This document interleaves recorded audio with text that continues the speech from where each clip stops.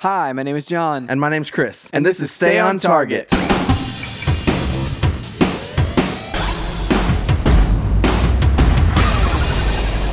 Hey, everybody. Welcome to Stay on Target. We are your hosts. You can find us online at StayOnTargetPodcast.com. That's right, John. This week, we are talking about Star Wars and Bungie. Bungie and Star Wars. Not together. Bungie's not making a Star Wars game. Man, but wouldn't that be awesome? I mean, it'd be better than what's happening now with that franchise. Which franchise are you talking about? Both, You have to either stick one of them. around to find out. Both of them. Sorry, I just crapped all over Bungie No. and Destiny 2. I think it's probably in a good place right now. I have been really itching to get back into Destiny. It's just yeah. one of those things. I don't want to grind, you know? I don't want to grind either. I don't know. I mean, I have way too many other things. This is true. Also, if I do not finish Red Dead, Josh Fulton is going to kill me. I think like he's reaching that edge point where like Yeah. And the thing is, I haven't finished it either, but like the hate towards me has not been nearly as vehement. You know, he's not as urgently awaiting me to finish it. He's urgently awaiting you to finish it. Feels way more personal with me. That's right. That's right. And I'm starting to fear for my life.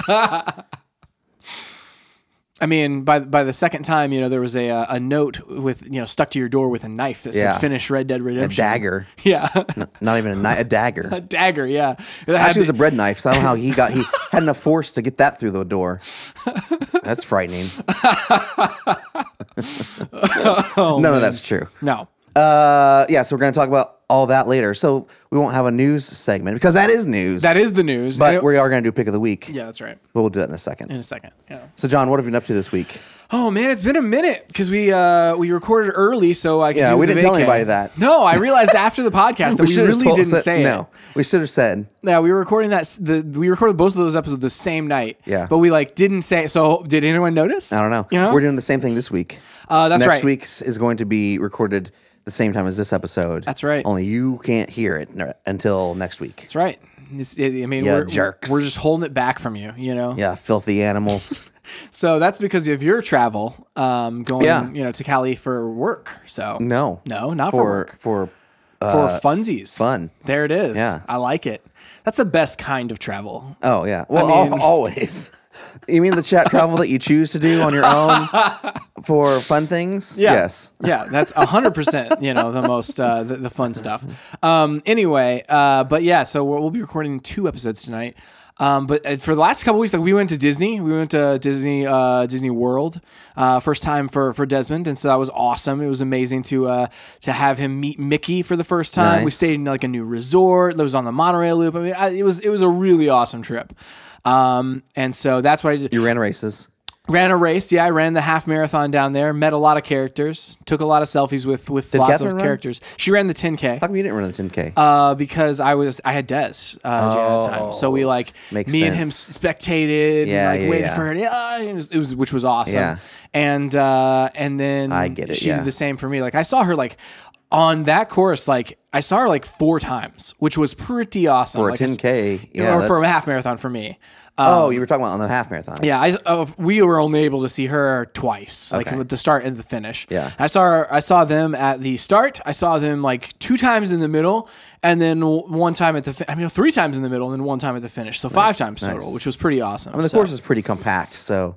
Yeah, whenever you it's- get into Magic Kingdom, it loops on itself a couple of times, and so Yeah. it's you can kind of I'm gonna go right over there, or I'm gonna go over there, and Yeah. so yeah, it was pretty awesome. So That's awesome.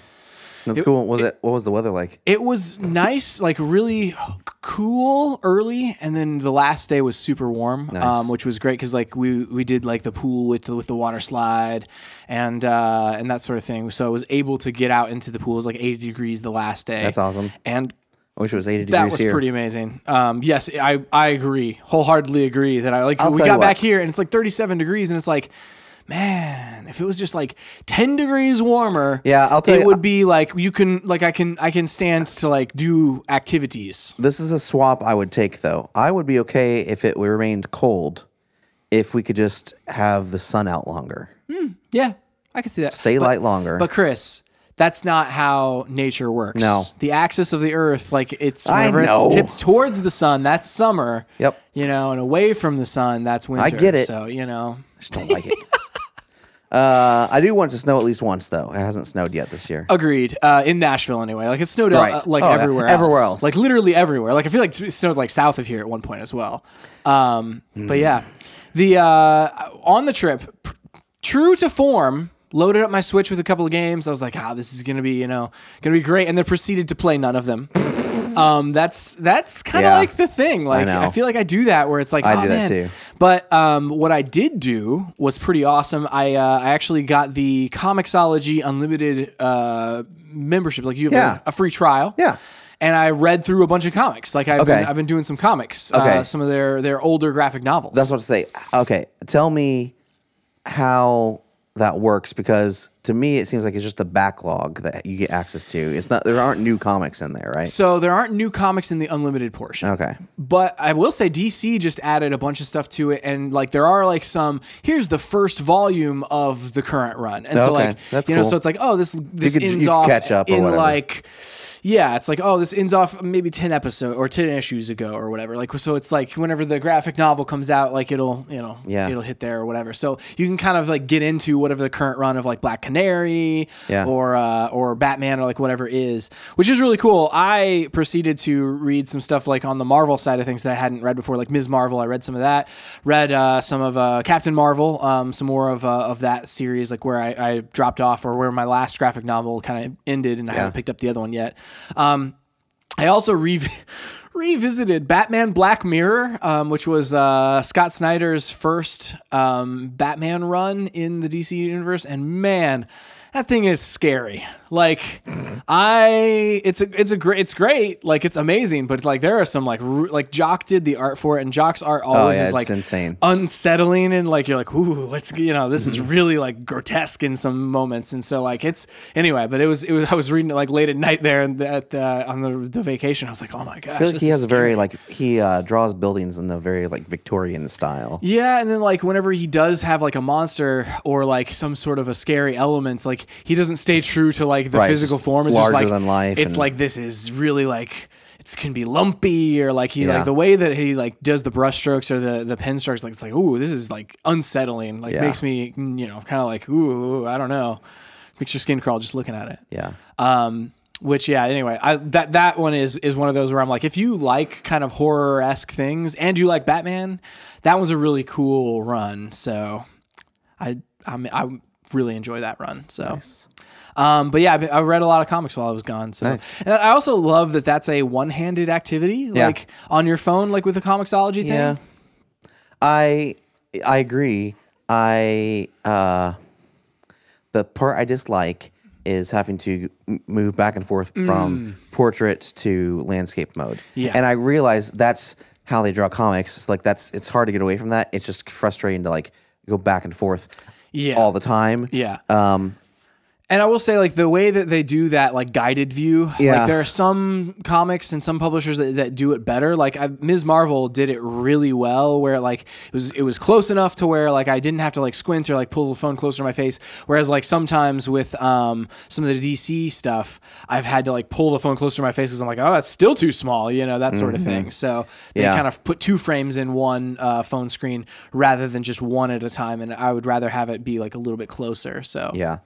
I agree. Yeah, but I really enjoyed. I'll probably keep the Comixology Unlimited for now, like until I read, some of the other things that are in there that I've been wanting to read. Like, there's some really cool stuff dug deep in there. Rust is in there. Like you read Rust on that this last year. Sometime. Well, if you have an Amazon membership, you can get it's not unlimited, but it's like there are certain ones that you can just basically rent. Yeah, you're renting these books. Borrow books, whatever it says. Borrow them. Yeah. What have you been up to this week, Chris? So recently, I've been watching through. Well, a couple things. We'll talk about a couple things. How about that? Okay. I've been rewatching through It's Always Sunny in Philadelphia. Okay. I decided I'm like, okay, I've watched through so many comedies. I like to watch comedies and watch them multiple times because I feel like you catch things on the second and third pass. So I've watched probably The Office 4 times. Obviously, Seinfeld countless times. I don't even Right. know, over 10. I've watched Parks and Rec twice. I'm trying to think, is there anything else? But I've only gone through It's Always Sunny once. Now, granted, they've been on since 2005, and there's 14 seasons, so it's a lot of episodes. I also feel like it's harder, like whenever a comedy is on currently, like they're still airing it, to go back. Like it's easy to just jump right back in at the beginning, like or like back where, oh, this is one of my favorite episodes, and then you just watch the whole series from there on out. Yeah. Yeah. But like whenever it's still on, like on the air, it's like, well, you've got one coming out in a couple of weeks, or next month or whatever. You've got a whole new set of them to watch. So. Well, and that's the thing, and like I'm kind of in this dilemma with Game of Thrones. It's like whenever you wait so long between seasons, like you kind of forget where you were. Yeah. And so like the final season of Game of Thrones comes out in April. And I'm like, I don't even remember what's. I mean, I just vaguely watch one remember. of those videos that's like, here's the man, yeah. Game of Thrones in 10 minutes. I feel like you miss all the subtleties, and I mean, 100% you do. Like if I had poured my heart and soul into that TV series, and then people were like, yeah, I just watched the five minutes of Game of Thrones thing.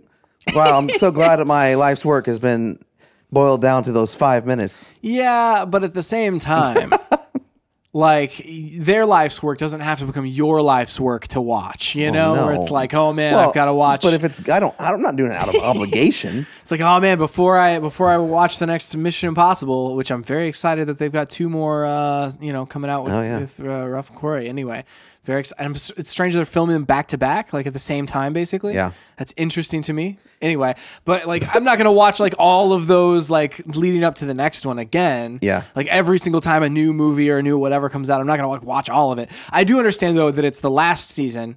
And like not knowing at all what's going on, that's something that like. Well, because I feel like, especially for Game of Thrones, I feel like they're gonna start pulling all this because this is what you do through those things. You have these sprawling stories that go crazy places, and then the final season you try to like wrap all those back up. I'm like, for sure, I forgot where all these were. Yeah, like what all the storylines were, and I'm sure they're gonna pull stuff from like the very very beginning of the show.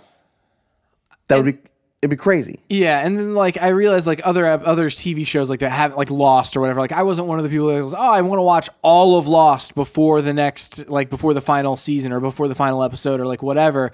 But that was like relatively short between seasons, aside from like one gap there in the middle where the writer's strike happened. Yeah, that one was weird for me because we started watching those. This was back on Netflix. We were getting DVDs in the mail.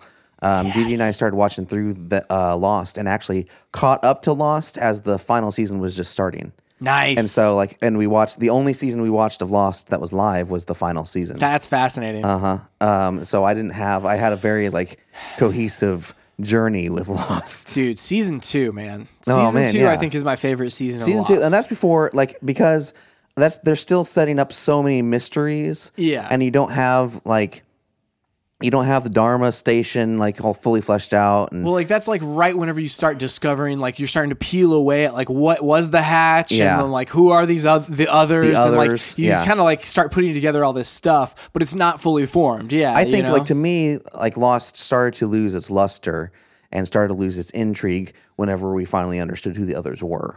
Interesting. Like yeah. Like they were no longer. I see that they were no longer a threat. Yeah. Well, and then for a long time you were wondering, like, is this the Dharma Initiative? Like, is this the people from that thing? And it's like, well, and then whenever you like reveals, like, oh, it's actually not, or whatever. Spoilers for Lost. I don't know. Yeah. Anyway, but like, it's actually like not that. It's this other thing, and you're like, well, the other thing is kind of less intriguing to me than if they were actually like, who was the Dharma Initiative? Right. Then, you're like, that was a little bit. So like, yeah, you kind of take a mystery that's really big and like replace it with a smaller mystery, and I'm just like, I don't know. But yeah, I agree with you. I'm right there with you. But season 2, man, that was the jam, because they also did weird episodes where like they would do the whole thing where they would, here's somebody new that we're introducing, and then literally like they killed them at the end of the episode, I love or that buried kind of them stuff. alive, and you're like, that's amazing. Well, because we hadn't seen that kind of stuff on television before, right? Like Lost did things first, a lot of things first that we kind of just take for granted in today's TV landscape. That's right.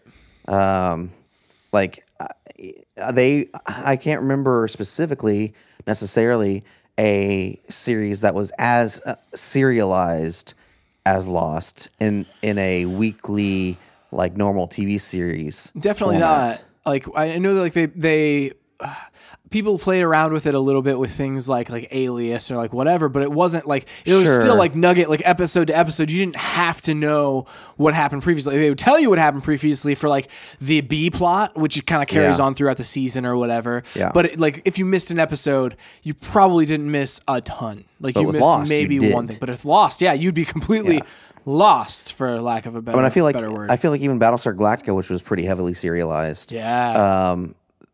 That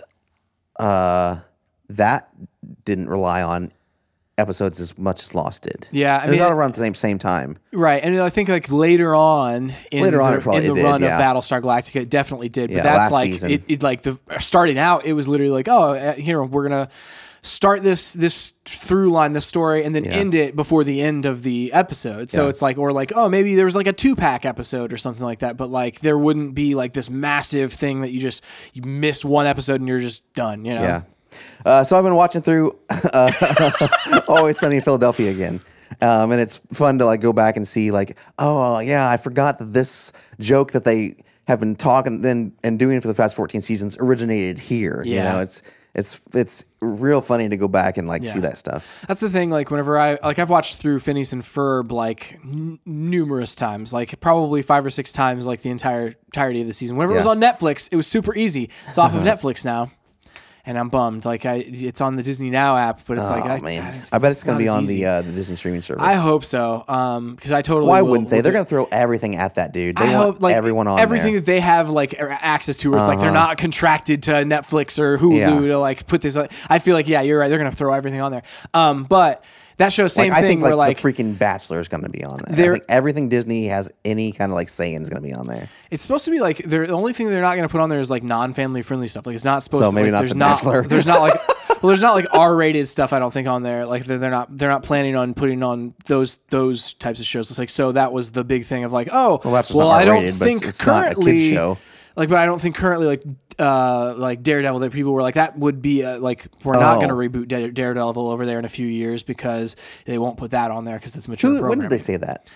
When did they say that it's not going to have mature programming? Yeah. I mean, that was a while ago. I feel like that could change at any point, but I feel like that's dumb. I don't know. I feel like it's not because you can even in Netflix you can age restrict that stuff out. Yeah, I mean, like literally, like there's a profile that's for kids. Yeah, like and you can lock the other ones. Just go over here to this kids program. Anyway, but yeah. Phineas and Ferb same way where it's like they'll start a joke like in season 1 and literally like they'll reference back to it in like season 4 or whatever and it's like oh that's amazing. I forgot that came from there. I also started playing through Celeste. Great game, dude. So I was talking to Aaron the other day. I was like, Celeste is such a good game, and like I wanted to play on Switch. But I kept waiting for it to go on sale, and I missed it on sale once over the holidays. And so I'm like, okay, crap. I think it was Black Friday. It was on sale. It might have been for the Game Awards. Like the Game Awards had all of their nominees put their games on sale, and I was like, this game has never been on sale before. Yeah. And so Jeff Keighley was the one to thank for that one, probably. Yep. But it was free. I don't know if it's free anymore, but it was free at the beginning of the month with games with gold for Xbox One owners, and so I started playing it. I had also like, and this is weird, but I think you had talked about it so much that I was just kind of like, I can't, like, I feel like it's been hyped up so much that it can't be that good. Yeah. But it's real good. Yeah. It's, I was wondering if I had hyped it up too much, like, or whatever, but I mean, it was probably on the verge of it, but not too much necessarily. Yeah. I will say, I mean, 'cause I'm in the same boat with platformers as you are with puzzlers. Yeah. Like, they are not my thing, really.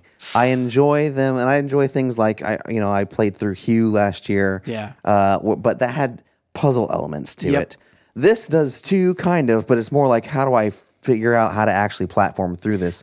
Yeah. But it comes down to the execution that I just don't, a lot of times, do not enjoy dying so many times to execute the exact moves I need to. Yeah. I just don't. Yeah. That's just like a personal preference thing. Makes sense. And so first few, I think I'm in the beginnings of the 5th level.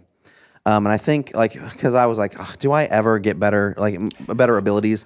Apparently, in episode or somewhere around chapter 5, you can tell me if I'm wrong. Spoilers. Yeah. You get a double jump. Yeah. I'm like, well, that would have been great a couple levels ago. Yeah. But I feel like they're just going to make the puzzles from here on out harder that require double jump. Yeah, and then like that happens, like where it's like, oh, well, now you have the double jump. We're going to start like working around that and like making it a little bit like more challenging. When do I get it? At the end of the episode or the you'll get it somewhere chapter? in the middle, like because like man, the Fantastic Wave like where they that moment specifically, they like ramp it up and they're like, okay, now you can go. And like, so like there's a moment where like it kind of like breaks free of itself and like you just feel like, this is great. Yeah. And then it makes it harder again. And then it's really challenging near the end. Like the last climb is literally like one of the things that you just, it's one of those feats in gaming that I'm so like happy that I did on Switch and didn't have any assists for. Well, I don't have assists on. No, that's great. I'm happy about that. Did you do the, I found the Pico system, like it was basically the version that was developed as a prototype for the main game. Did you beat that? I haven't beat that, no. There's an achievement. I beat it. Ooh, nice. There's an achievement for it on... once I found out there was an achievement for it, I'm like, I'm into this. Yeah. The funny thing about that is like they built that game, like that was the prototype for it. And Pico 5, like I was listening to, I think Kind of Funny Games Daily, and Jared Petty was talking about Pico 5 is like, it's a console that it's a console emulator. It's an emulator of a console that never released. So there's like, people have said, okay, well here's what the hardware specs would have been for this device. Yeah. And it's really easy to like game design for and really easy to like work through. And like, but it doesn't exist. It's just an emulator. And so like that's what they designed the original like prototype for Celeste in, which I didn't know at the time, which is super cool. It's also strange having listened to the soundtrack a lot and then playing through the game after the fact. That experience is weird too, because like music that I like may have associated differently, like different environments or feelings are showing up. And that's really interesting. That's weird. That's something I don't think I've experienced with a game before. Maybe with a movie I have, but not with a game. Yeah. That's fascinating. But I still love it. I mean, it's a great soundtrack. It's so good. I do now wish that I had gotten it on vinyl.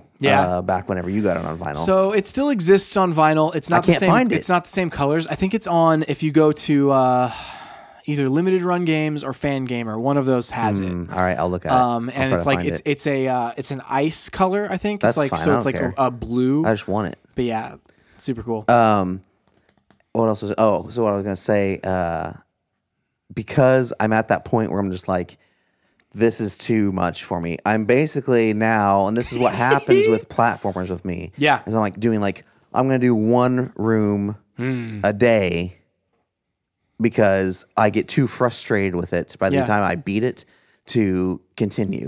That makes sense. I mean, that feels very similar to me in Puzzlers, where it's like it just gets to a point where I'm like, I just can't right now, you know?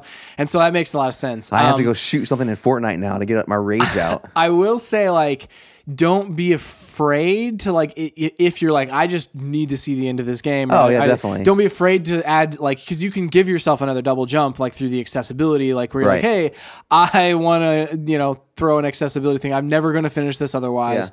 Let me just give myself an extra jump, and whenever you get the extra jump, you'll have 3 jumps then. So. If I hit that point, yes, I will do that. Yeah. But I don't think at least right now, I don't see myself hitting the point unless I'm only a 16th of the way through this game or something ridiculous. No, you're close. As long as I'm making progress. Now, if I got stuck on a level for ages and ages, but I don't see that happening. Yeah. The other night, I couldn't sleep whenever I got back from vacation. I woke up and I was like, I can't sleep.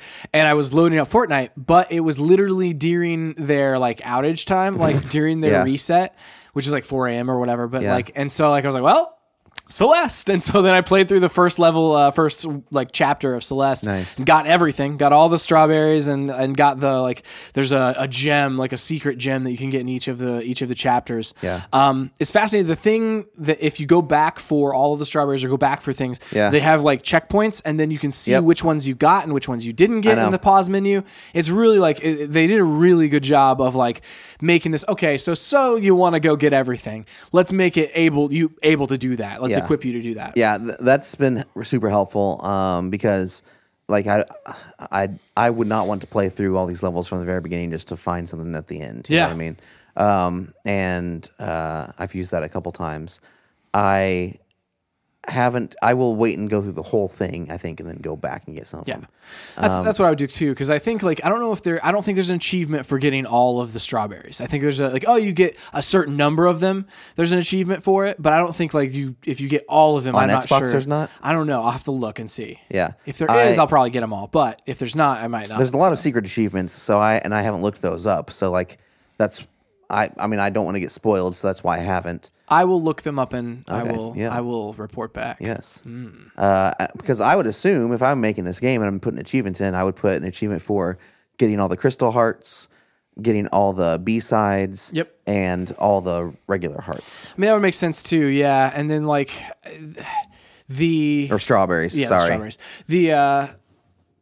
It just depends. It depends on what strategy they take. But yeah, literally, I love at the beginning as well. They're like, hey, the strawberries, you good to brag to your friends about the strawberries, but they don't mean anything for the game, gameplay. Yeah, well, they don't. So. I mean, most collectibles don't in games. Right. The intel that you find in Call of Duty never had any kind of impact on my gameplay. Yeah, that's right.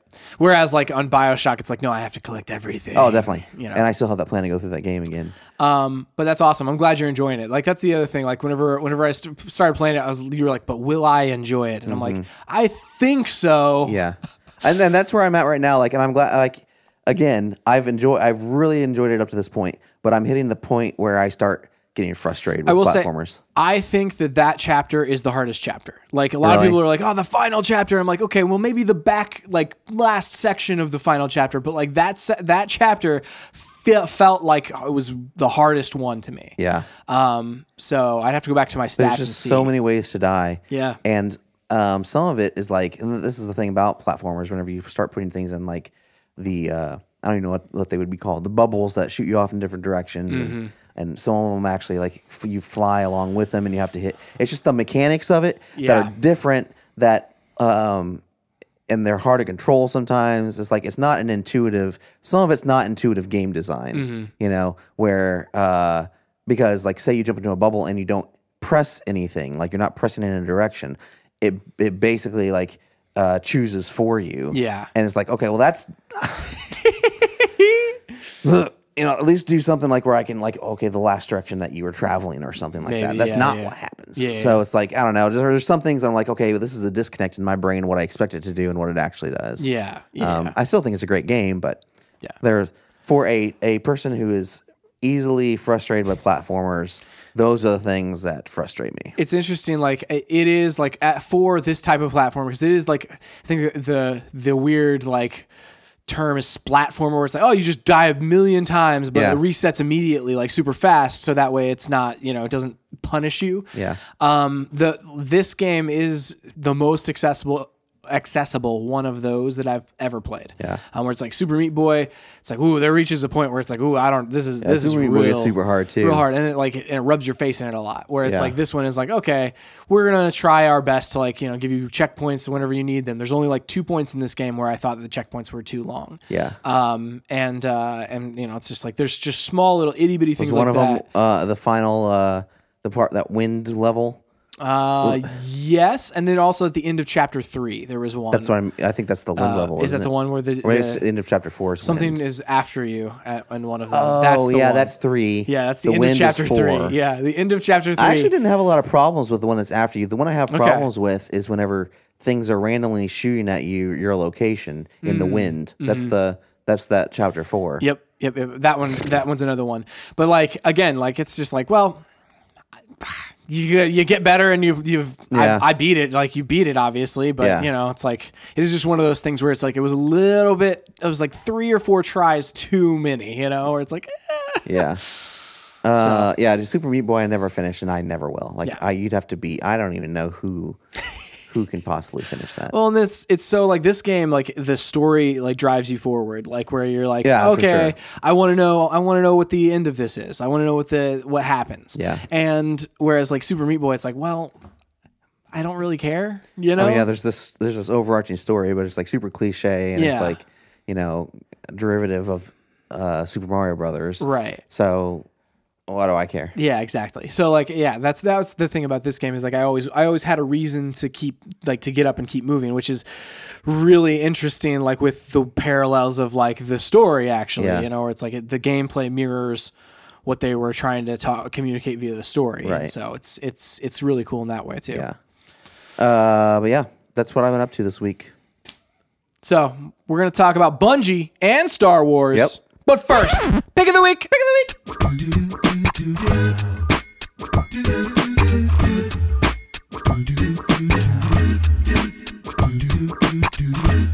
All right, Chris, what's your pick of the week?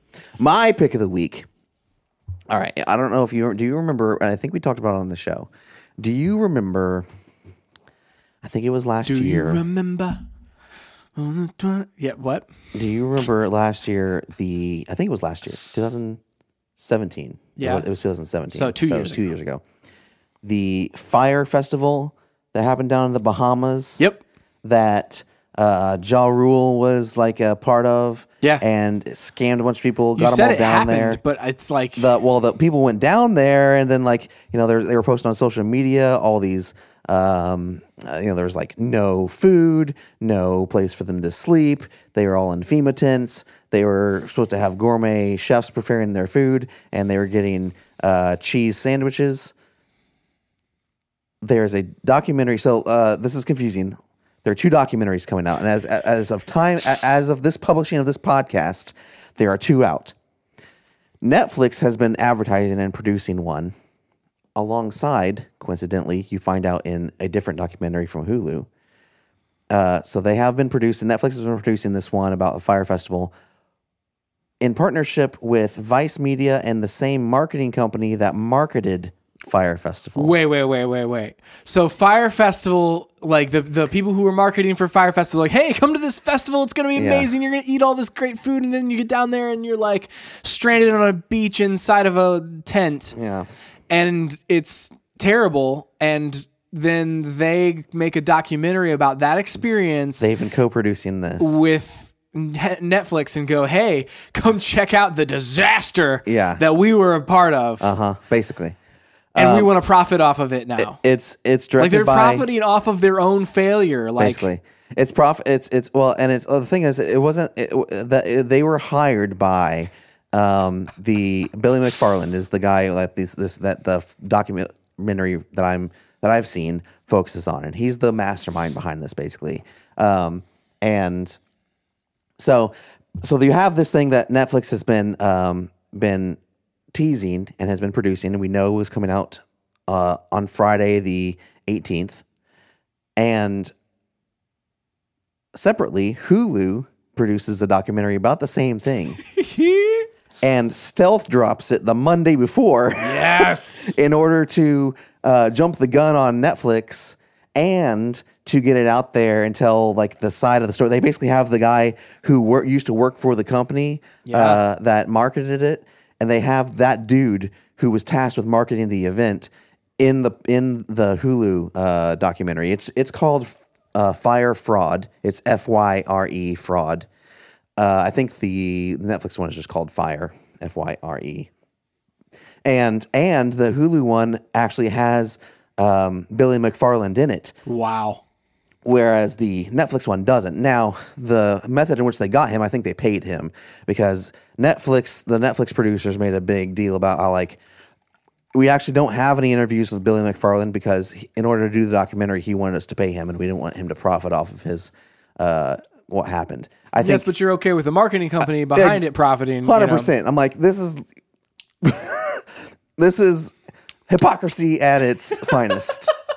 That's very strange, man. Yeah. That's so twisted. So I'm actually glad because I was sitting there watching. Basically, it's an hour and a half of your jaw dropping on the floor multiple times on how pathological of a liar this guy is and how big of a scam artist he is. Not only with this, they go through basically like other things that he's done up to this point, and to the point, this is kind of spoilers, but he's in jail now. But like I love it. From the time that he gets arrested and out on bail, they start talking, and this is how it kind of goes through the whole documentary. And they start, they're talking about everything he's, like just different things he's still doing. And in my mind, I go, how does he still have money? Well, then they answer it. He's using an alias to scam more people out of money in order to have money after being out on bail for scamming people. He's like a scam artist. That's like what he does. He can't make money legitimately, apparently. It's crazy. So anyway, I would suggest watching it in the order that I watched it. I think watch the Hulu one first. Yeah, I haven't seen the Netflix one. I'm going to watch it tomorrow when we'll record this on Thursday night. I will see if it provides some additional perspective on the Netflix one. I feel like it will. Yeah. But man, it's one of those things, we talk about like the Jinx or Serial or, these things that you're just like, I cannot believe this is real life. Right. Like that's what you get in this documentary. Wow. I will say like the one piece about it that I didn't necessarily like, I feel like they're trying to walk this line between making fun of the people who went to this festival expecting a lot. Yeah. These like millennials who, just like, have this money to blow. Bummer, and like, and I understand they're the victims here, folks. Exactly. And like, they kind of go down this line and like, they talk about like, well, people were selling all their life savings, like using their life savings to go down here. I'm like, yeah, maybe that was stupid to do, but that doesn't mean that they deserve what they got sleeping in FEMA tents with no mattresses and no food and no running water. Yeah, you know what that actually means? It actually means that they should have probably gotten what they paid for. Exactly. It's like it just cost them more. Yeah, it cost them everything. I don't think that those are two completely disconnected issues. Right. Right. Mishandling their own money. Right. True. That was stupid, but they don't deserve what this dude did to them. People mishandle their money all the time, buy things that they maybe shouldn't buy, but like at the same time, like they get what they bought, they get the item that they purchased. Yeah, whereas in this case, it's like they didn't, and so obviously they're the victim here. Right. It's like, that is a really weird thing. So yeah. So I mean, again, like I think I don't think it's the reason not to watch it, right? But it's like that's my only criticism of the way that they produced the Hulu documentary. Yeah. Anyway, it's crazy. I'm fascinated by stuff like that. That's just like real life crazy situations that you're like, I don't understand how this happened. Yeah. That's really interesting. And the fact that there's two of them, the fact that they're on two different like competing streaming platforms, the fact that like they went about it two different ways, the fact that like I don't know that whole situation, that meta story is crazy too. Literally the like narrative outside of the narrative is like really interesting to me as well. I really want you to watch them so we can talk about them. I definitely will. All right. My pick of the week, Chris. Totally real life as well. It is a podcast, and it is called Marvel's Wolverine: The Long Night. Is not real life. So it's a podcast though that is a like kind of a radio drama-esque kind of a thing, kind of a that's awesome. Serial like kind of a thing where it is about Wolverine. So the synopsis of the like this is the trailer episode or whatever they released. Yeah.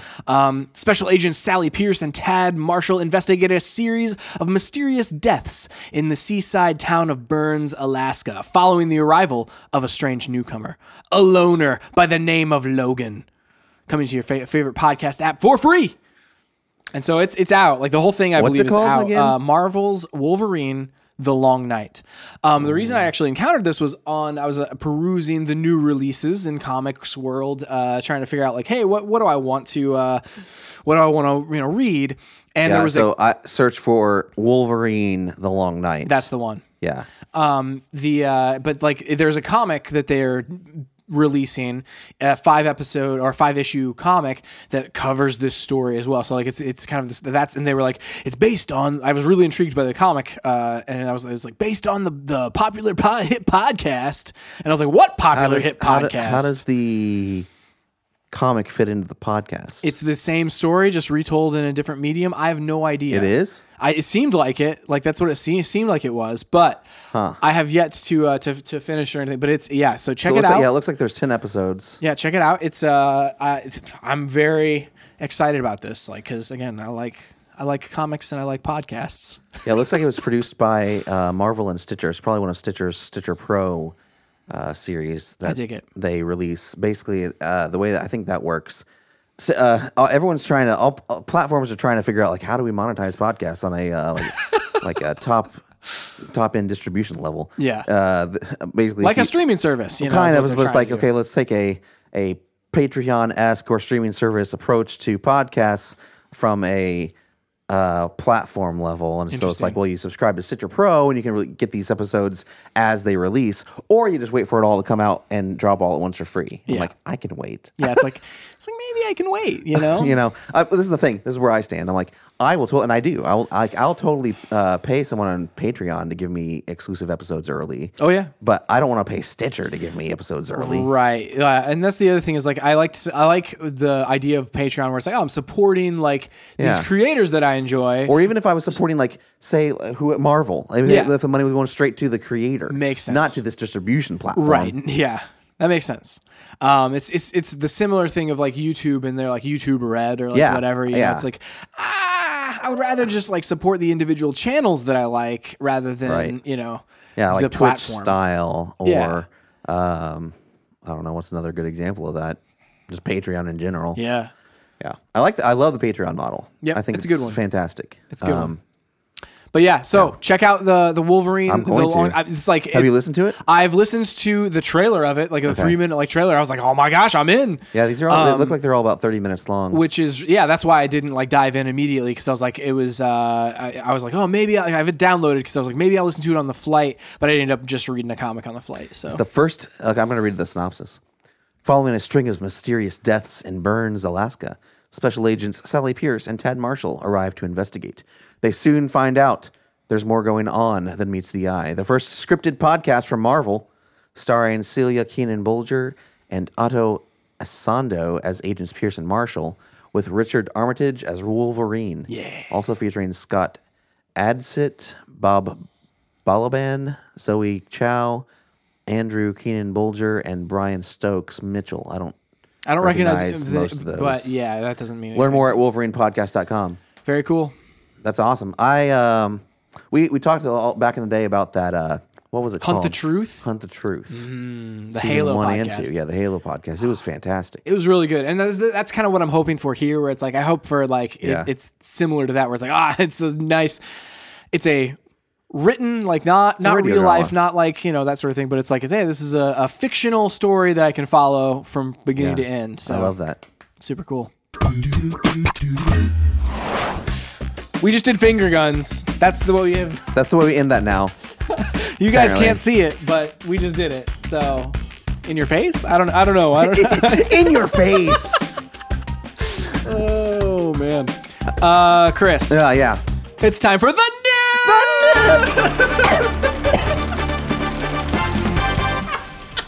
That got ruined. Hang on. We got to do it again.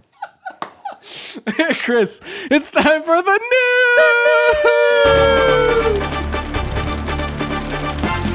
That was ridiculous. Oh my gosh. 2019 off to a great Oh my gosh. Great news start, Yeah. We're only 17 days in and already I'm like this year. Let's see here. Okay, so what do we want to talk about first? I don't know. You want to talk about Bungie first? Let's go with that. Okay, so I need to look up. I feel like there's less to say maybe about this one, or maybe there's more to say about this one. I don't know. Yeah, let me look up I want to look up, I don't want to read a ton of stuff because we can just explain it, but I want to look up Bungie's statement. That's right. It. Yes. Bungie. So, Activision. This shocked me, I will say. Like it was one of those things. Like as I was finishing up vacation, like I missed it. Like I completely whenever I go on vacation, a lot of times whenever we're out of town, especially, like I just don't touch my phone like for anything besides the camera or text messages or like whatever. So like this one caught me by surprise. I was pulling up podcasts and news the day after we got back, and I was like, wait, Bungie left Activision? Like they're not doing Destiny with Activision anymore? Yeah. Like this isn't amazing. Like what in the world is going on here? I wish we had Josh Fulton on this episode with us because he has a lot of thoughts about it. I went to lunch afterwards. I'll try to express his sentiments and attribute them to him appropriately. But if I get it wrong, Josh, please do not increase your anger against me. He's gonna like up the game with the Red Dead stuff. Yeah. Finish Red Dead. You haven't finished Red Dead, and you Got it wrong on the podcast about Bungie? He's going to like egg your car or something, you know? Yeah. We're painting this really weird picture about who Fultron is. He's not that at all. It's the opposite of that. It's just funny. I love it. He would clean the egg off of my car. That's right. He would if somebody he sees your car get egged and he's like, hey, you stop that. And then he would take a squeegee and he would clean it. Yeah. That's the Josh Fultron. That's the Fultron we know and love. Oh, I love it. All right. So, yes. So, top line, Bungie and Activision have split. Parted ways. I'm going to read the statement that Bungie released titled Our Destiny. When we first launched our partnership with Activision in 2010, the gaming industry was in a pretty different place. As an independent studio setting out to build a brand new experience, we wanted a partner willing to take a big leap of faith with us. We had a vision for Destiny that we believed in, but to launch a game of that magnitude, we needed the support of an established publishing partner. With Activision, we created something special. To date, Destiny has delivered a combination of over 50 million games and expansions to players all around the world.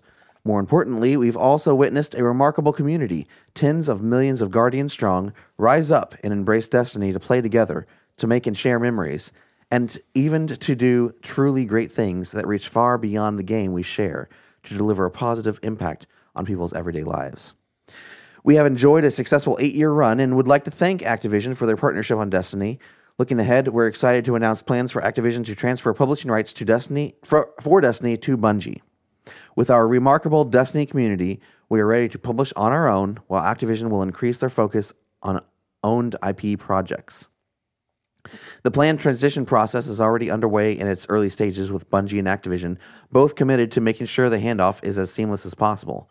With Forsaken, we've learned and listened and leaned into what we believe our players want from a great Destiny experience. Rest assured, there is more of that on the way. We'll continue to deliver on the existing Destiny roadmap, and we're looking forward to releasing more seasonal experiences in the coming months, as well as surprising our community with some exciting announcements about what lies beyond.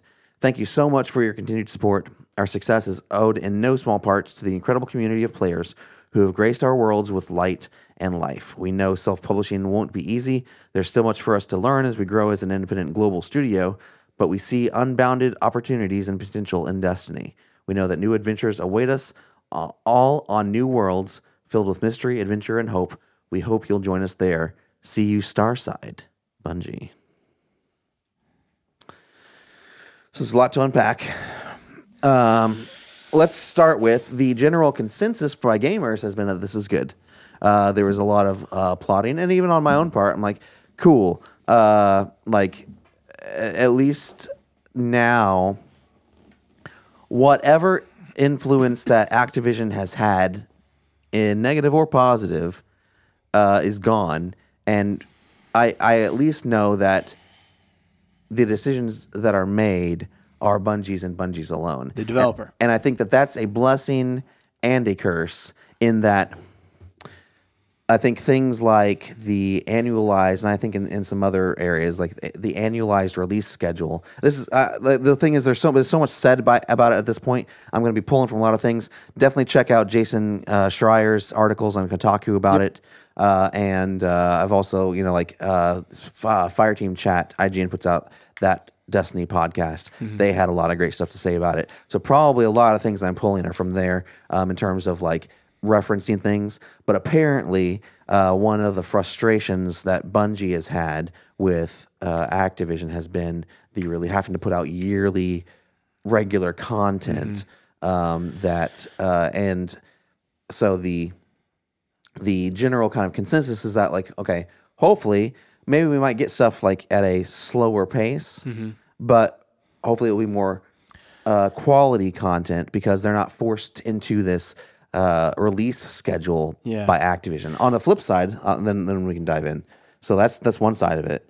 The flip side is now any mistakes they make, they can't hide behind Activision and let people throw because everyone just loves to hate on Activision. So it's like, man, I think like the Activision leaving they're basically a scapegoat for everything.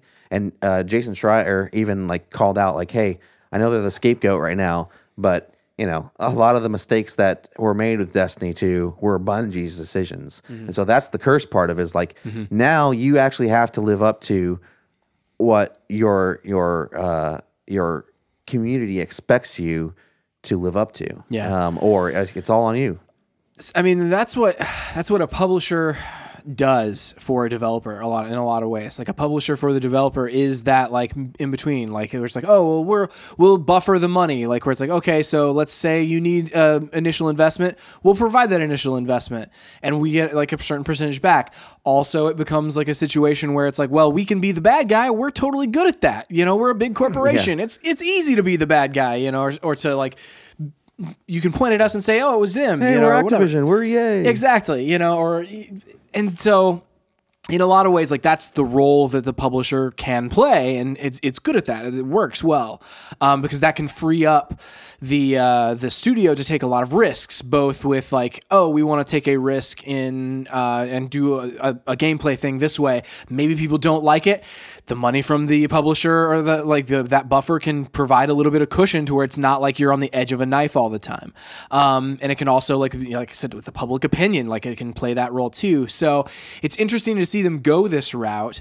Last year, I'm not surprised, I guess. Like I was like, it was shocking to me where I was like, oh man. But then I thought back to last year, we talked about how like they on an Activision earnings call, Activision kind of like was like, well, Destiny 2 underperformed. Yeah. And like it wasn't what we thought it would be, like it wasn't what we wanted. And like they told that to all their investors. And we weren't happy with how it performed. Right. And then later that day, like somebody from Bungie, I think it might have been Deej. It was Luke Smith. Yeah, Luke Smith. The creative director of the game. That's right. Tweeted out and he was like, hey, this game performed, exactly how we thought it would and exactly what we wanted. We delivered the game that we wanted to deliver, and that's that, and kind of just left it there. They were talking about Destiny 2 Forsaken specifically. Right. And so it's interesting to see this now where it's like, okay, that was this difference of opinion between them where it's like, oh, it underperformed. No, it did exactly what we wanted it to do and re-engaged a lot of the core players.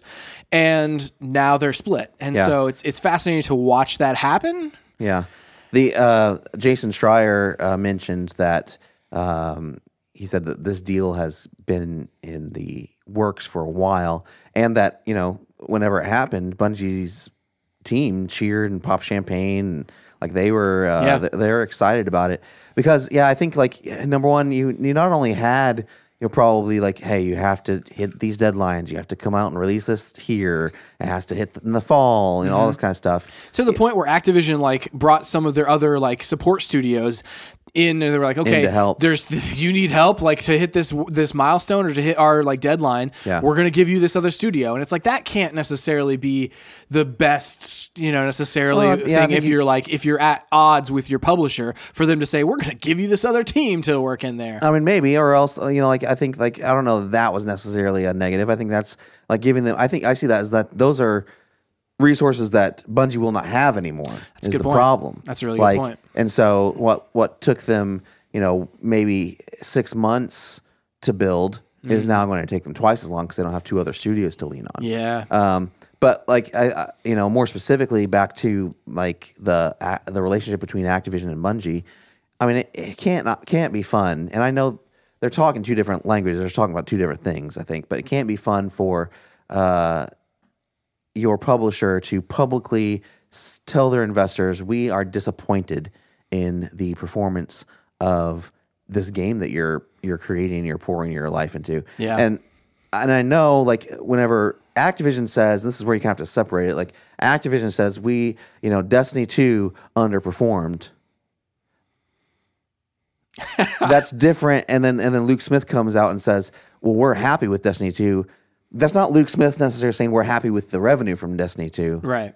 Forsaken. That's Luke Smith saying we're happy with the gameplay experience we provided to our players. Right. We're happy with the feedback we've gotten from the people who actually played it. And I think that's the I think the main thing with Activision is, I think it was Destin from Fireteam Chat said it best, like, no one counts money better than Activision. It's true. And you think about like franchises that they've killed in the past, Guitar Hero, it wasn't in decline. I mean, maybe have had come off the peak and was in slight decline, but whenever they canceled it. Yeah. But it was like any other publisher would have, made that game for, probably, you look at Just Dance, Ubisoft makes Just Dance every single year. I think Like if they put it out on Wii. If Ubisoft, I know still. If Ubisoft had been making Guitar Hero, they'd still be making Guitar Hero. You know what I mean? Yeah. Whereas Activision, like the minute the profits dip below a certain line, they're like, nope, we're making profits, but not enough. You know. We talk about like Disney, where it's like they like to make big bets and get big returns, and like Activision is a similar way, where they like to make big bets and make big returns, and if they're not making those big returns, right, they want to change like take their money from here and put it over here. Same thing with Tony Hawk. You know, like those were. I wouldn't say that was whenever it first came out. It was a blockbuster game. Yeah. And it kind of tailed off toward the end. Whenever they had that real life skateboard you could do tricks on. But the thing is, there are still Tony Hawk games out there. And so. And remasters and stuff like that. And they tried to revive both of those franchises, Guitar Hero and Tony Hawk, recently. And immediately they didn't do well, and they're like, okay, never again. Yeah, well, it's hard. It's hard to. This is the thing. It's hard to revive something like that because at that point you have to rely on nostalgia. Yep. Because people aren't actively playing your game anymore. Makes sense. Yeah. So that's a little different. I feel like. Yeah. I mean, and that's the thing about like Activision and Bungie, where it's like they have like Bungie appears to want the core of the core and are happy to have that, right? Whereas Activision is like, no, we want everybody. Like if everybody and their like best friend across the street and their dog is not playing this game, then we're not interested. Yeah. And so like those two different competing things like tell the story of literally Destiny 2, like where it comes out and it's like, okay, this is more accessible for everyone, but there's not the gameplay hooks for the hardest of hardcore to continue playing over time. Yeah. So Bungie's unhappy that like there's not like a core dedicated player base playing all the time and getting, the hours up there like in Destiny 1. But Activision is like, okay, well, we now need to continue activating all of those new players that we got in the door. And like, I don't know, there's this push and pull with the way that these games have felt from a gameplay perspective. Right. Well, and I'd love to, and maybe someday we will, but I would love to go back and know what decisions with Destiny 2 were Activision's and what were Bungie's. What were directives from on high from Activision? Like, for instance, was the dumbing down of the ecosystem, which I know, like I agree that it was too complicated in Destiny 1, but it was oversimplified in Destiny 2 at the beginning. Mm-hmm. Was the dumbing down of that ecosystem, was that a Bungie decision or was that an Activision decision? And maybe it was a Bungie decision based on an Activision directive. Maybe. Like, we'll never know, probably, but I would love to know, like, what were Bungie's mistakes and what were Activision's mistakes? Yeah. And I don't even know, like, again, maybe the reason that this game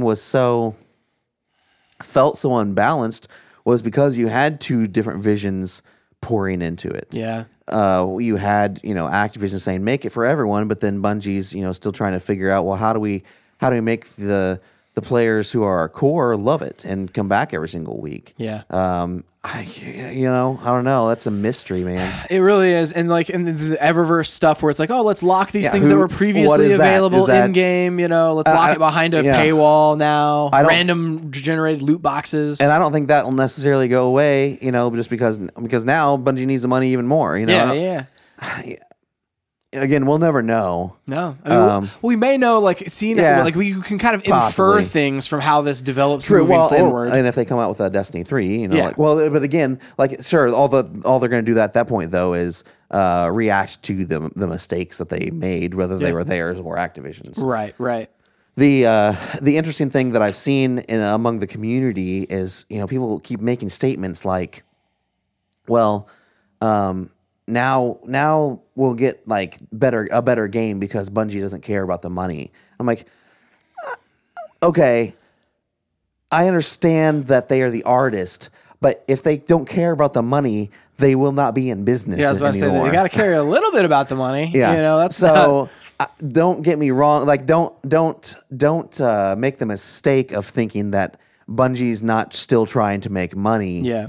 I think that they may say we're going to do it in a different way. I've even what if and I think people have theorized this. Like, I've seen like articles about like, well, what if they went to a World of Warcraft kind of subscription model, like a true MMO. Like if they were like, hey, let's just make this a true MMO. Or what if they went free to play and did like a Fortnite kind of model, where you have you download the base game and then you subscribe to each season. Because like right now, the content is in this kind of yearly season model. Yeah. Where it's almost that. Yeah. Where every on week top of the Forsaken purchase. Yeah. Yeah. I could see any of them trying any of that, and maybe that's where the division occurred between them and Activision, like different how thoughts you on monetize this, yeah, how, that sort of thing. Yes, exactly. Yeah, I mean, and I guess like Activision, like only recently, like have like they've been like, oh, let's do a free trial of our a week-long free trial of our battle royale mode in Call of Duty. But traditionally, like they are like, no, you pay for the whole game and then also a season pass on top of that, and that's our monetization. Like also microtransactions in there, But it's like the main monetization is you buy a full price game and then you buy a season pass. And if Bungie is like, oh, we don't necessarily see that as the future of Destiny, I could see where that, some rub would happen there too. Yeah. So yeah, and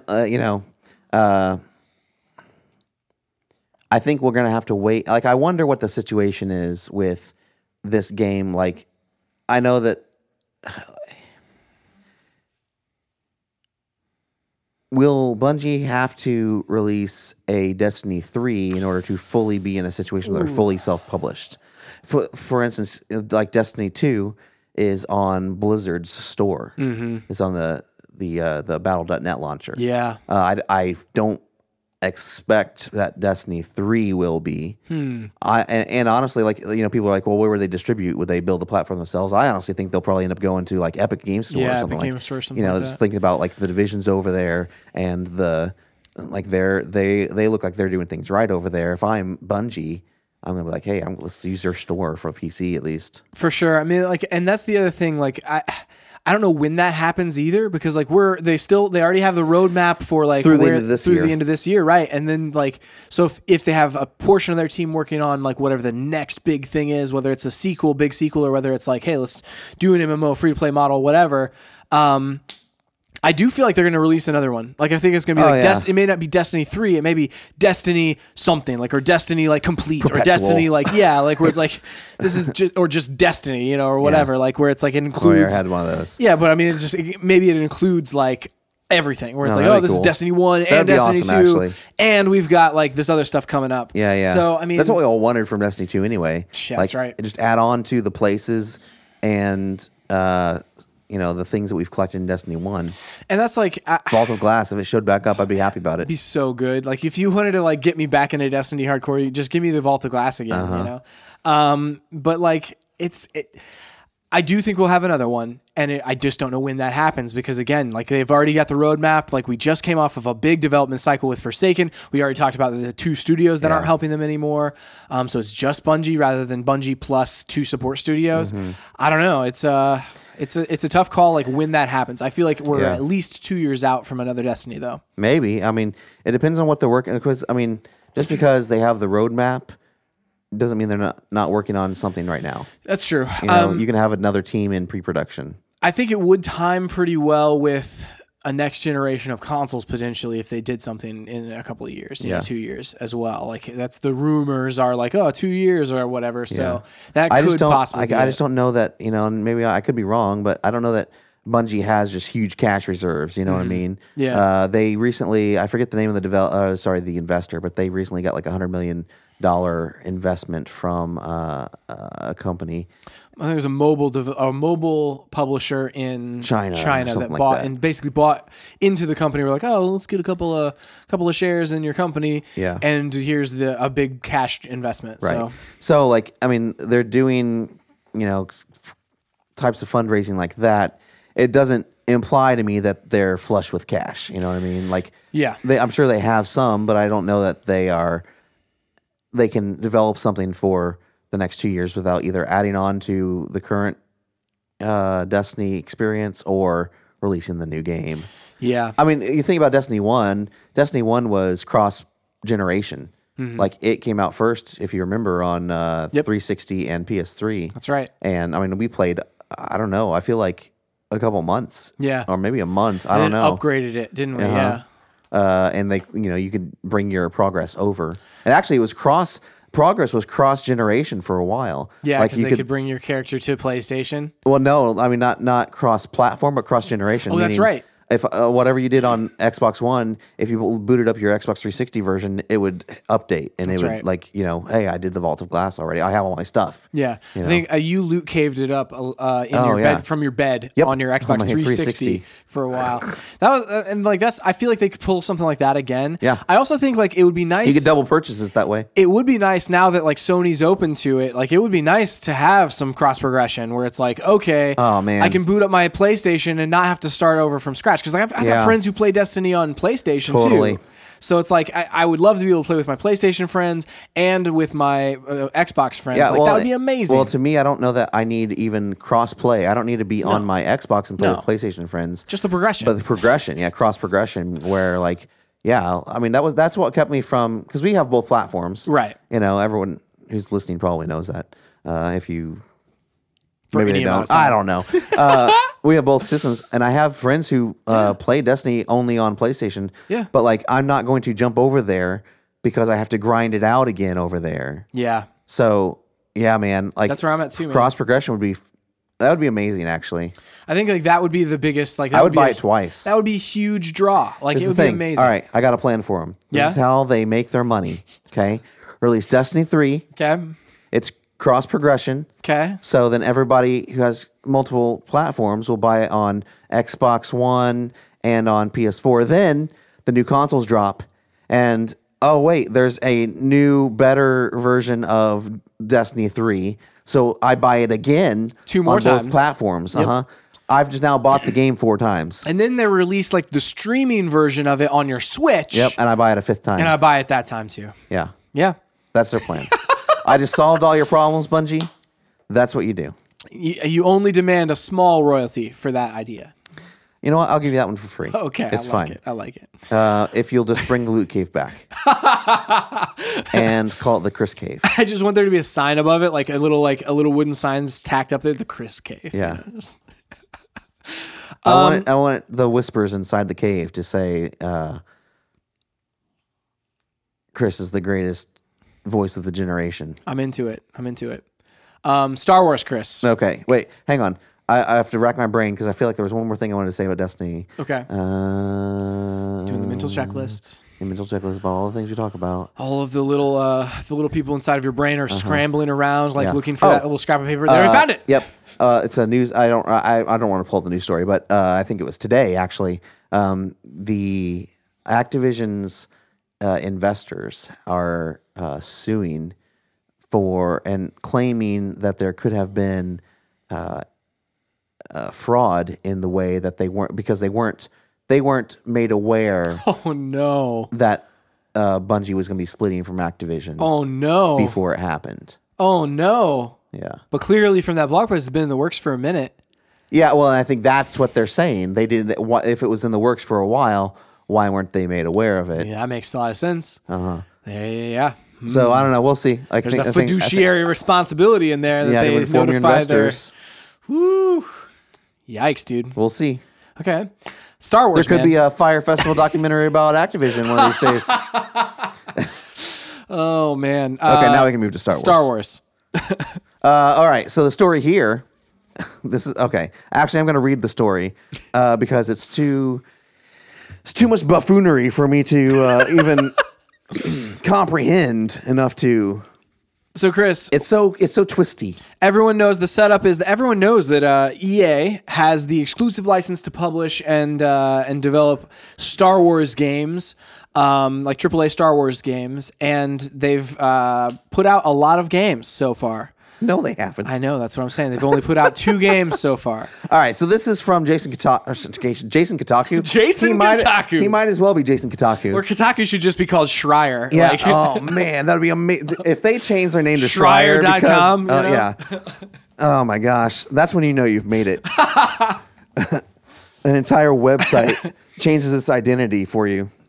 Man. I mean, he's the reason I like Kotaku. Yeah. I mean, they have other good people. They have lots of other good ones. But Schreier is like the mainstay. Schreier is the best games journalist in the world. I'm just going to say it. No disagreement. Yeah. All right. So this is a little bit long, but this was released on Tuesday evening. EA cancels open world Star Wars game. Electronic Arts has canceled Electronic Arts has canceled its open world Star Wars game, according to 3 people familiar with goings on at the company. The game, announced alongside the shutdown of Visceral Games back in 2017, had been in development at EA's office in Vancouver. EA Vancouver, a large studio that mostly handles support for a variety of the publisher's games, including FIFA and Battlefront, had been working on this open world Star Wars game since October 2017, when EA closed Visceral Games. Until then, and shut down the game that they were working on. Yeah. The other Star Wars game that we wanted. Until then, Visceral, best known for its popular Dead Space horror series, was developing its own Star Wars game. That project, codenamed Ragtag, was a linear action-adventure game directed by Uncharted director Amy Hennig. EA Vancouver had been assisting on the project, and when EA closed Visceral Games on October 17, 2017, the Vancouver studio took it over. But it wouldn't be accurate to say that EA Vancouver's Star Wars game was the same game as Ragtag. When EA Vancouver took over, it rebooted the Star Wars project entirely, keeping some of the art assets but transforming it into an open world game. Yep. Now, I remember whenever they announced that, like that's basically what we had we talked about on the suggested. podcast. Yeah, we talked about. We're like, oh, it sounds like rather than a linear thing, they want it to be like a larger open world, Destiny-esque kind of a thing. Yeah, and at the time, I'd have to go back and look. I feel like Amy Hennig had left the project, I believe. No, it was a couple of the directors had left because they were having trouble while working together, and it just felt like sounded like that project was falling apart. Yeah. So they were like, let's just cancel it and shut down the entire studio. Yeah. That's what you do after every argument. I mean, like, things aren't going well at this company. Let's just shut down the company. Shut it down. All right. Jumping back in. But it wouldn't be accurate to say that EA Vancouver's Star Wars game was the same game as Ragtag. When EA Vancouver took over, it rebooted the Star Wars project entirely, keeping some of the art assets, but transforming it into an open world game. Now, that project is canceled too. What? EA did not immediately respond to a request for comment, although there is an update in a second. EA had not shown any of EA Vancouver's open world Star Wars game publicly, but the publisher talked about it when it announced Visceral's demise. Quote, "It has become clear that to deliver an experience that players will want to come back to and enjoy for a long time to come, we needed to pivot the design," the company said at the time. Quote, "A development team from across EA Worldwide Studios will take over development of this game, led by a team from EA Vancouver that has already been working on the project," end quote. In June 2018, EA announced that had expanded its Motive Studio, previously a single office in Montreal led by industry veteran Jade Raymond, to a Vancouver location as well.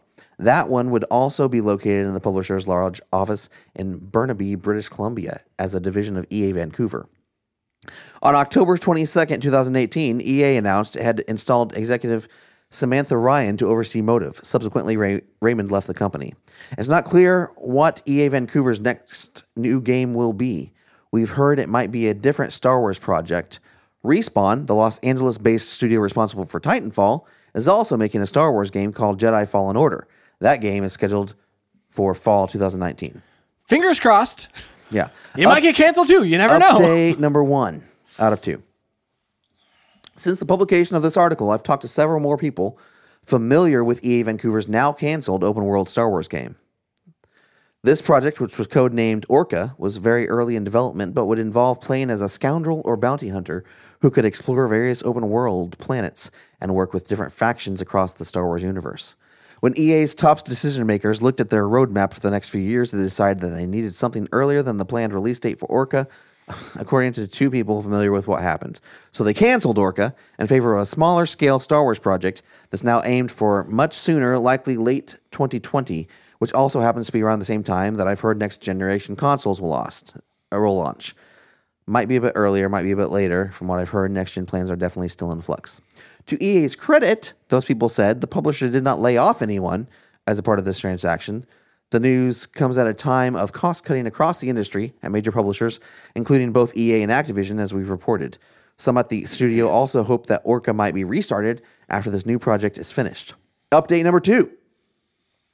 The day after publication of this story, EA sent over the following statement.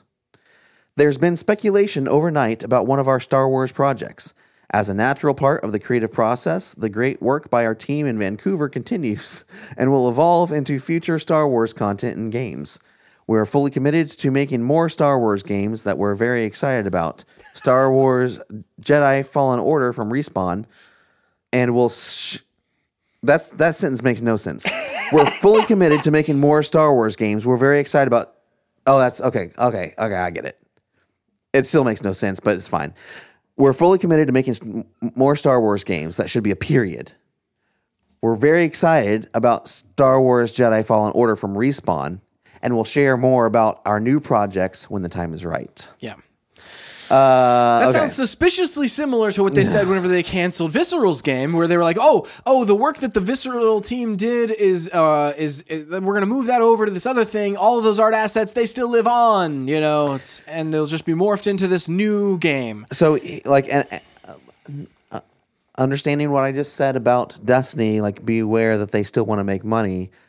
I'm going to now make this statement that seems to, at its base level, probably run counter to it. But this is what happens when you prioritize quick cash over art.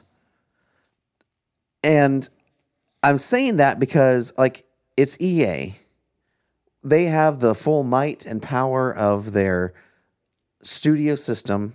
They are one of the largest publishers. I would say, like, outside of Activision, they are the largest publisher. Yeah.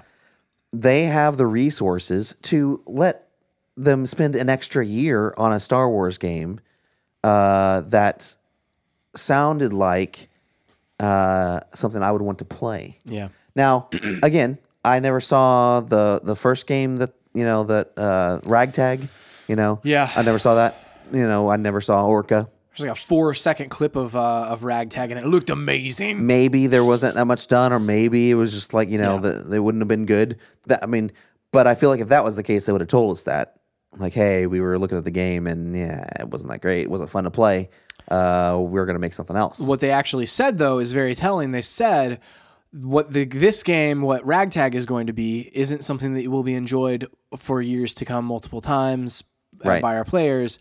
And so we're pivoting to make that type of game. So it's essentially like, the single-player game that you play through once and you're done with, that's not what we're interested in making right now. We're going to make like a games as service or an open-world game or like something we can update live and you'll play for longer. Which means to me, like, they want more money from like a season pass, or they want more money from like microtransactions. I mean, who knows? And what's funny, like, it's like, well, now they want a game that comes out in 2020, which I do too. Like, that sounds great. But man, come on, guys. Like, all we've got, like, EA... hasn't been a good steward of the Star Wars license and name. But Chris, they put out so many games. They haven't, though. And haven't delivered on what they've promised. Like, they've had the license. When did can you look up and see when Battlefront 1 came out?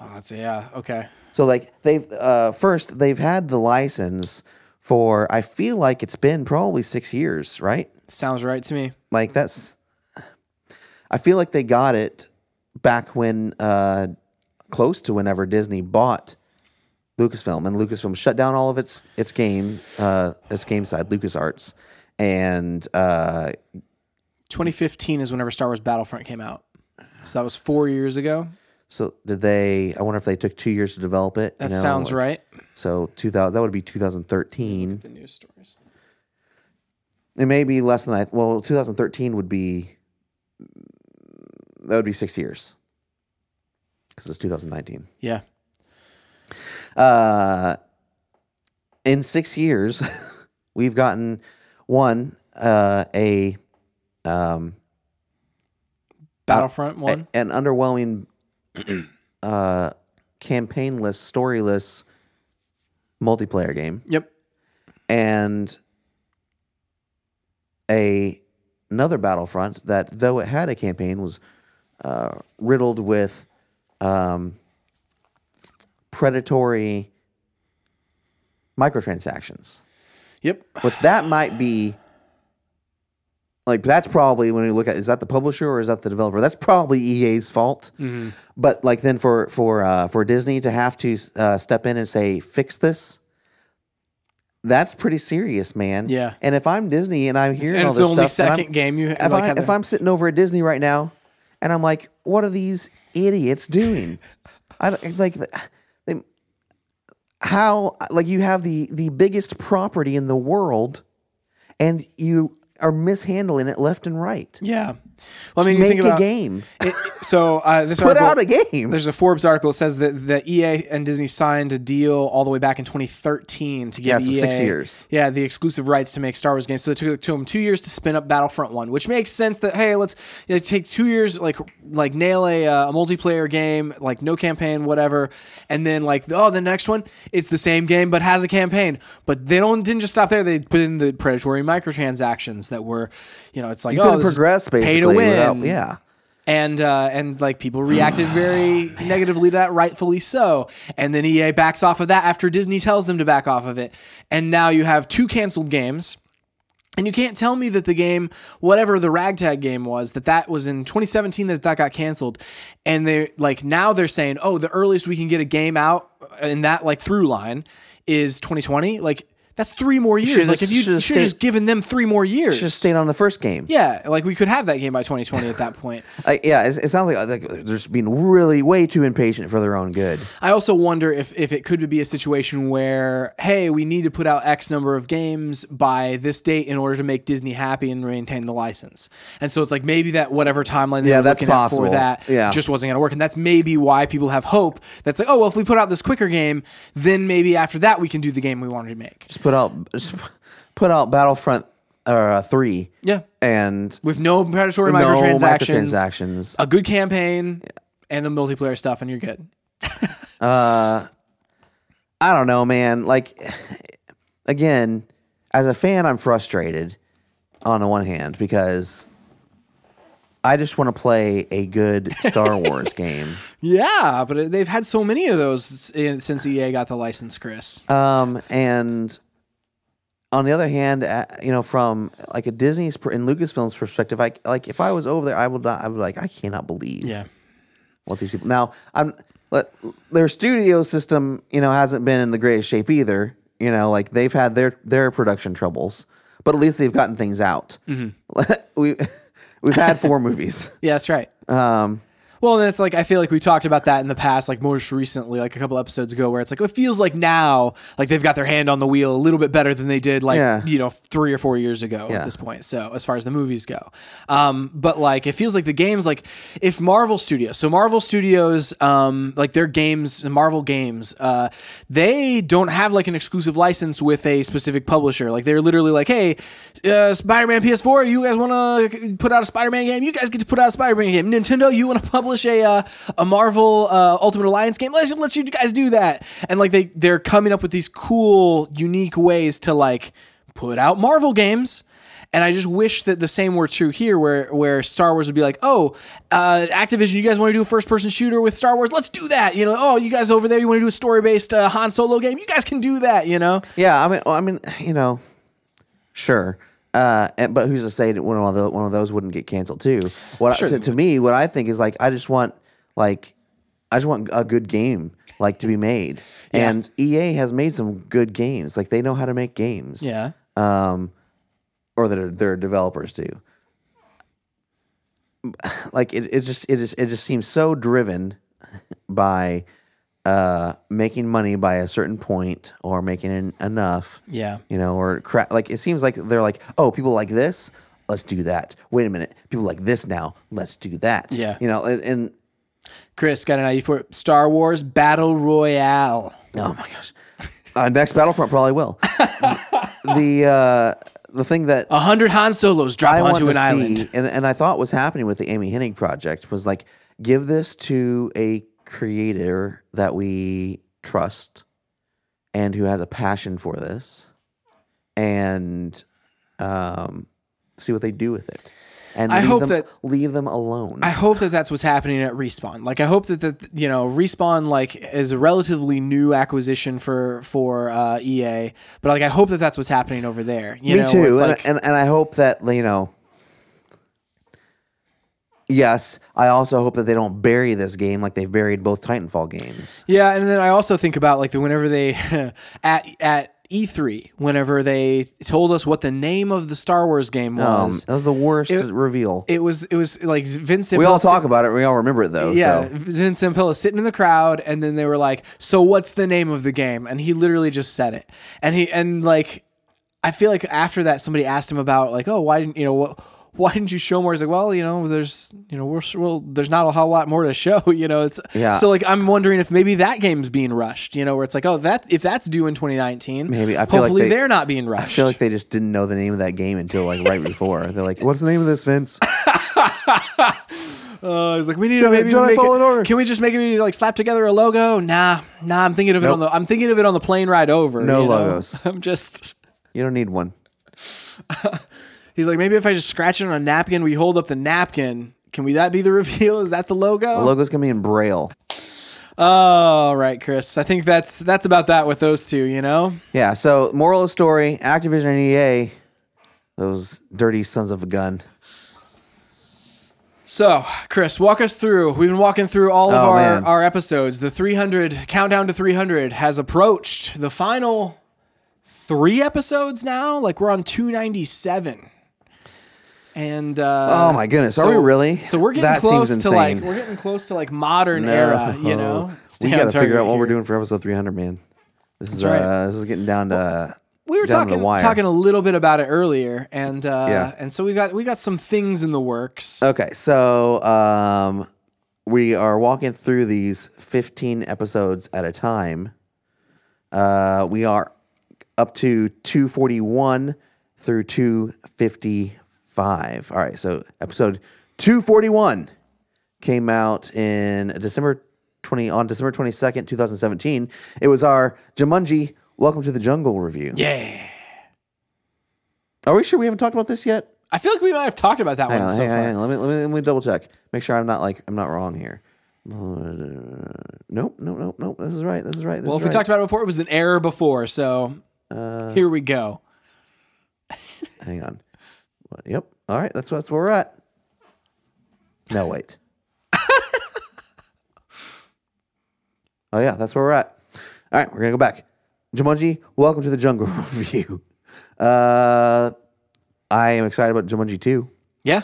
I will say I was one of the lone voices for a long time telling everyone that Jumanji was going to be a great movie. That's right. I was excited for it to no end. You were. I remember thinking to myself, like, this just doesn't, like, I don't know how this movie's going to be. Even going into the theater. Yeah, you were skeptical.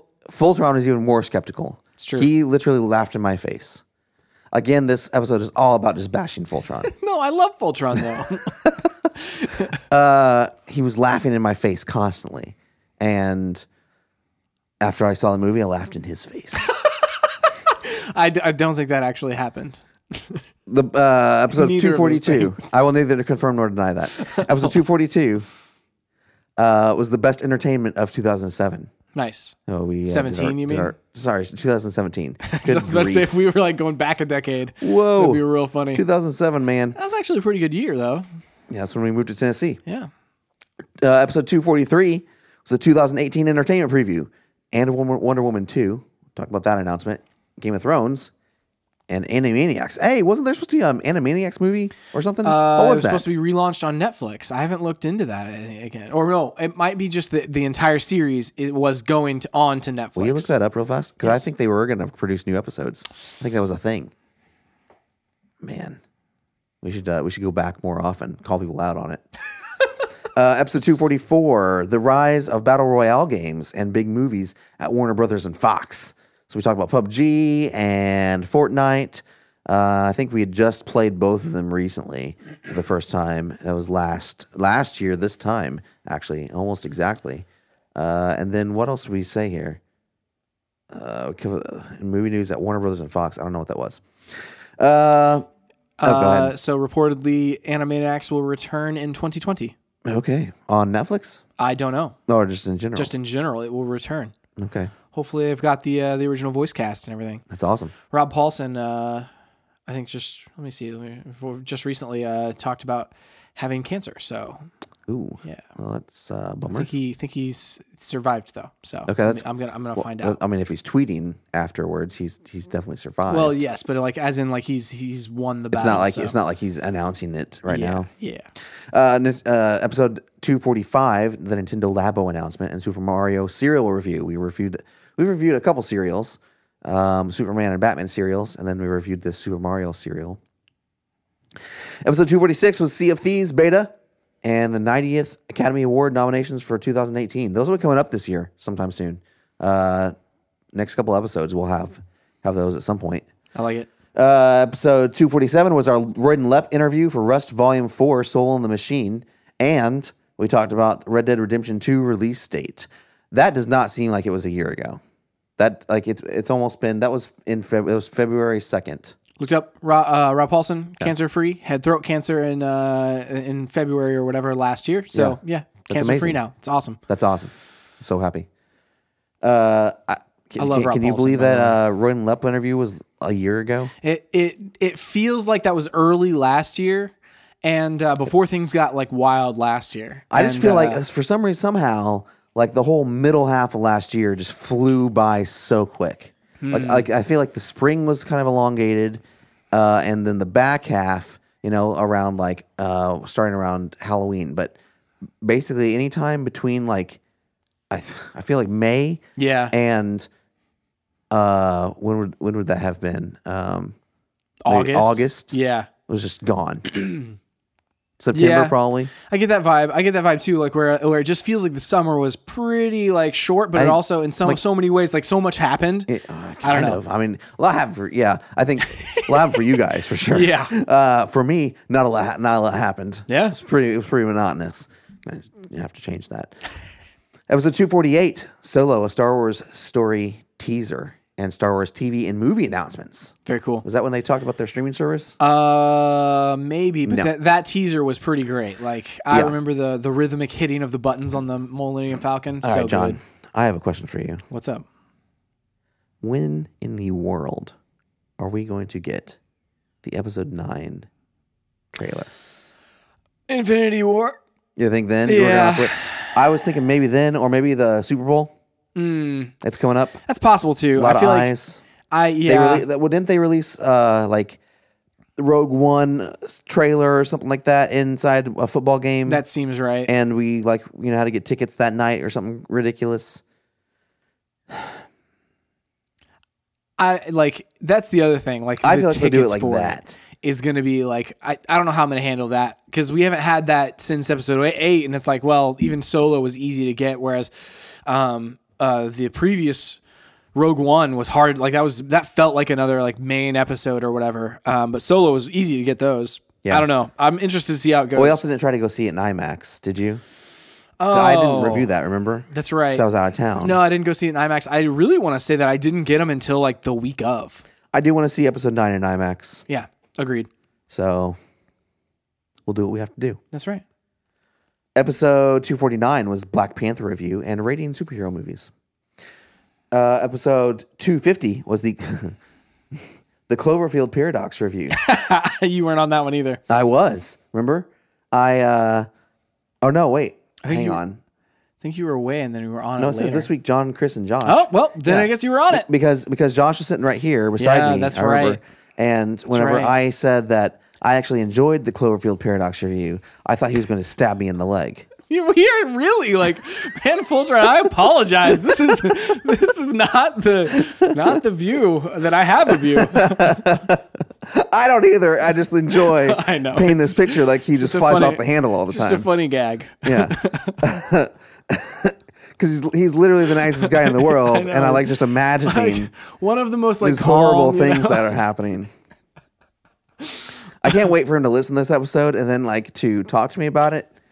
Because this is what happens most of the time. We talk about things, and then he'll bring it up, and I'll for a split second not understand what he's talking about. Like, oh wait, that was the podcast. We talked about that on the podcast. That's great. It's always an adventure. I love it. Episode. Wait. Oh yeah. So we talked about that, and which game console is more consumer friendly? I would assume we said Xbox One. I'm sure it's Xbox. Yeah. For some reason in this description, I spelled Xbox, capital X, B 0X. Oh. One. I don't know why I spelled Xbox. Gotta go back and fix that, man. Episode 251. Wait, have we gone? Yeah, we got to 255. 251. The Nintendo Switch 1 year later, and Avengers Infinity War, and changes to PlayStation Plus. Actually, that's supposed to happen soon. Yeah, it's happening now, I believe. Is it? I think this is the last month that you can get PlayStation 3 and Vita games on there. So after this, it's only PlayStation 4 games. Pretty sure it's only PlayStation 4 games. I mean, what's funny is they have, what's probably happening, this is probably what they're seeing. Let me analyze this for a second. Oh, let's recap for our listeners. Sony's not going to give away PlayStation 3 or Vita games inside their PlayStation Plus games anymore. Although I would assume that any games that they give away on PlayStation 4 that are also cross-buy with Vita would also unlock the Vita version. You would hope so. Yeah. But I bet what they're seeing is people like me who are downloading those PS3 and Vita games. I don't even own a PS3. Yeah. Also, I haven't played my Vita in forever. Yeah, never playing them. But I still, quote unquote, buy them every month. And I'm sure that they have to pay some kind of royalties to the companies. And they're saying, we are paying royalties for people to literally buy the games. Digitally hoard. For free. Yeah, digitally hoard. Hoarders like me. And never play them. Yeah. So the value is so askew that we cannot possibly sustain this. I also wonder if eventually the catalog of PlayStation VR games will be enough to where they maybe offer one of those for free. We've talked about that. Yeah, I feel like that would be a good reason. Like if I had a bunch of free, like that was one of the reasons like why Vita was so appealing to me. Like why I ended up pulling the trigger on that was because I had so many free Vita games that I'd been grabbing over the course of like a year, and but they don't care anymore about that, right? And ended up pulling the trigger over on the buying a Vita. So like it would do the same for VR, where it's like, oh, if I literally just pay the baseline cost of a VR headset, maybe a Black Friday deal or something like that, I already have these 12 games that I can play on it. That's genius. Actually. Why not? You know, 100%. I hope they do that. Because that would help me finally get one. That's right. Probably right before they discontinue it.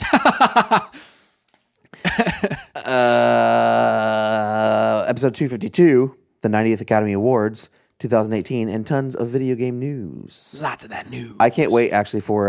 just because I enjoy doing it. We always do the AMC Best Picture showcase, where we marathon all the Best Picture nominees. It's a lot of fun. It's awesome. There's now AMC theaters like all around you too, like maybe one in your town. Right? I know it could be in Murfreesboro this time. Yeah, rather than having to like drive a little ways. That'd be awesome. Yeah, I'd be totally down with that. Yeah. Well, and, last year was the first year we were able to go. Just half an hour away. So it's awesome. Episode 253 was Tomb Raider review. I guess we're talking about the movie there. I love. That's a great movie. It's a really good Toys R Us closing. Man, this is. That was in March. That doesn't seem like March either. I still see the sign like this Christmas whenever I was doing some Christmas shopping, the sign in like Cool Springs or whatever, like it's still lit up. Yeah. And I was just like, oh. I know. Episode 2, I don't know why. Why is it still lit up? That's making sense. I think it's tied to all of the signs over there. So if they like turn off one, they turn off them all. Yeah. Episode 254, Pacific Rim Uprising review and the Sea of Thieves release. I kind of miss Sea of Thieves, and I know I've said that before. There's a huge update. But it actually forces you to reinstall the entire game. Does your progression carry over though? Yeah, it's all in there, but like again, like it's just like you have to download and install the entire game again. That's fine because there's a big update. Episode 255 was our Ready Player One review, and Adventures on the High Seas in Sea of Thieves. And that gets us through 255. We will talk about 256 through 270 next week. Boom. You can find us online at StayOnTargetPodcast.com, on Twitter at ChrisWright250. And JohnWright777. Always online. Also on Stay on Target Pod. Please go to your podcast service of choice. It sounded like whenever I cleared my throat that I was like, meaning that you missed something there. Yeah. But that's not what it was. I was literally just clearing my throat. That's fine. Review us. Tell all your friends about us. We really appreciate it. That's it for this week. We'll see you next time on Stay on Target.